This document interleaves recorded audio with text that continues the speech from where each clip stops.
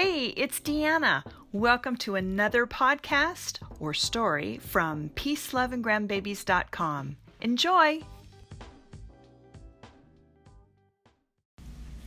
Getting older, but not getting old. Today's my birthday. Birthdays have always been pretty low-key for me. Not a lot of hoopla. Just a day my friends and family say things like, "Hey, I'm glad you're here," and "Thanks for having a birthday so we can have cake." That's an inside long-running family joke. I enjoy the one day out of the year that I don't feel guilty for actually thinking of myself first. To me, a birthday's just a day and an age is just a number. The most important thing to me is how I feel. And 99.9% of the time, the number of years that I've been alive never matches how I feel. This year's a big number. Though, to be honest, any number after 21 that ends in a 0 is a big number. This has been a change-filled year, to say the least. Early retirement, kids moving, parents moving, new friends, old friends, new careers. As time continues its steady march, it gets harder and harder to imagine that the age my birth certificate tells the world I am is right. I hate getting old.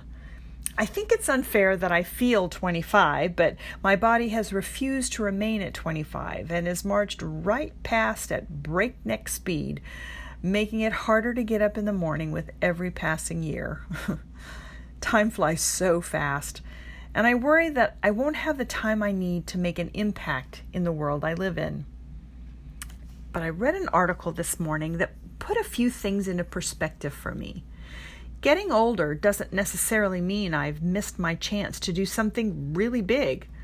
The fact is, I'd be in great company if I never really achieved anything of substance until well into the golden years of my life. For example, did you know actor George Burns won his first Oscar at age 80? Golda Meir, she was 71 when she became Prime Minister of Israel. At age 96, playwright George Bernard Shaw broke his leg when he fell out of a tree he was trimming in his backyard. Right? Painter Grandma Moses didn't even start painting until she was 80 years old. She completed over 1,500 paintings after that. 25% of those were produced when she was past 100. Michelangelo was 71 when he painted the Sistine Chapel, on his back, by the way. Physician and humanitarian Albert Schweitzer was still performing operations in his African hospital at 89.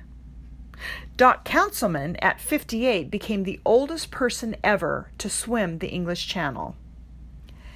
S.I. Hayakawa retired as president of San Francisco State University at 70 and then was elected to the U.S. Senate. Casey Stengel didn't retire from managing the New York Mets until he was 75.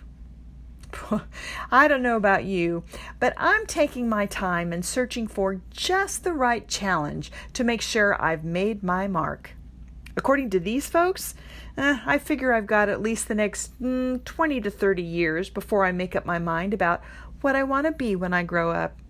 Oh, excuse me, I got to go blow out some candles. There's cake to be had.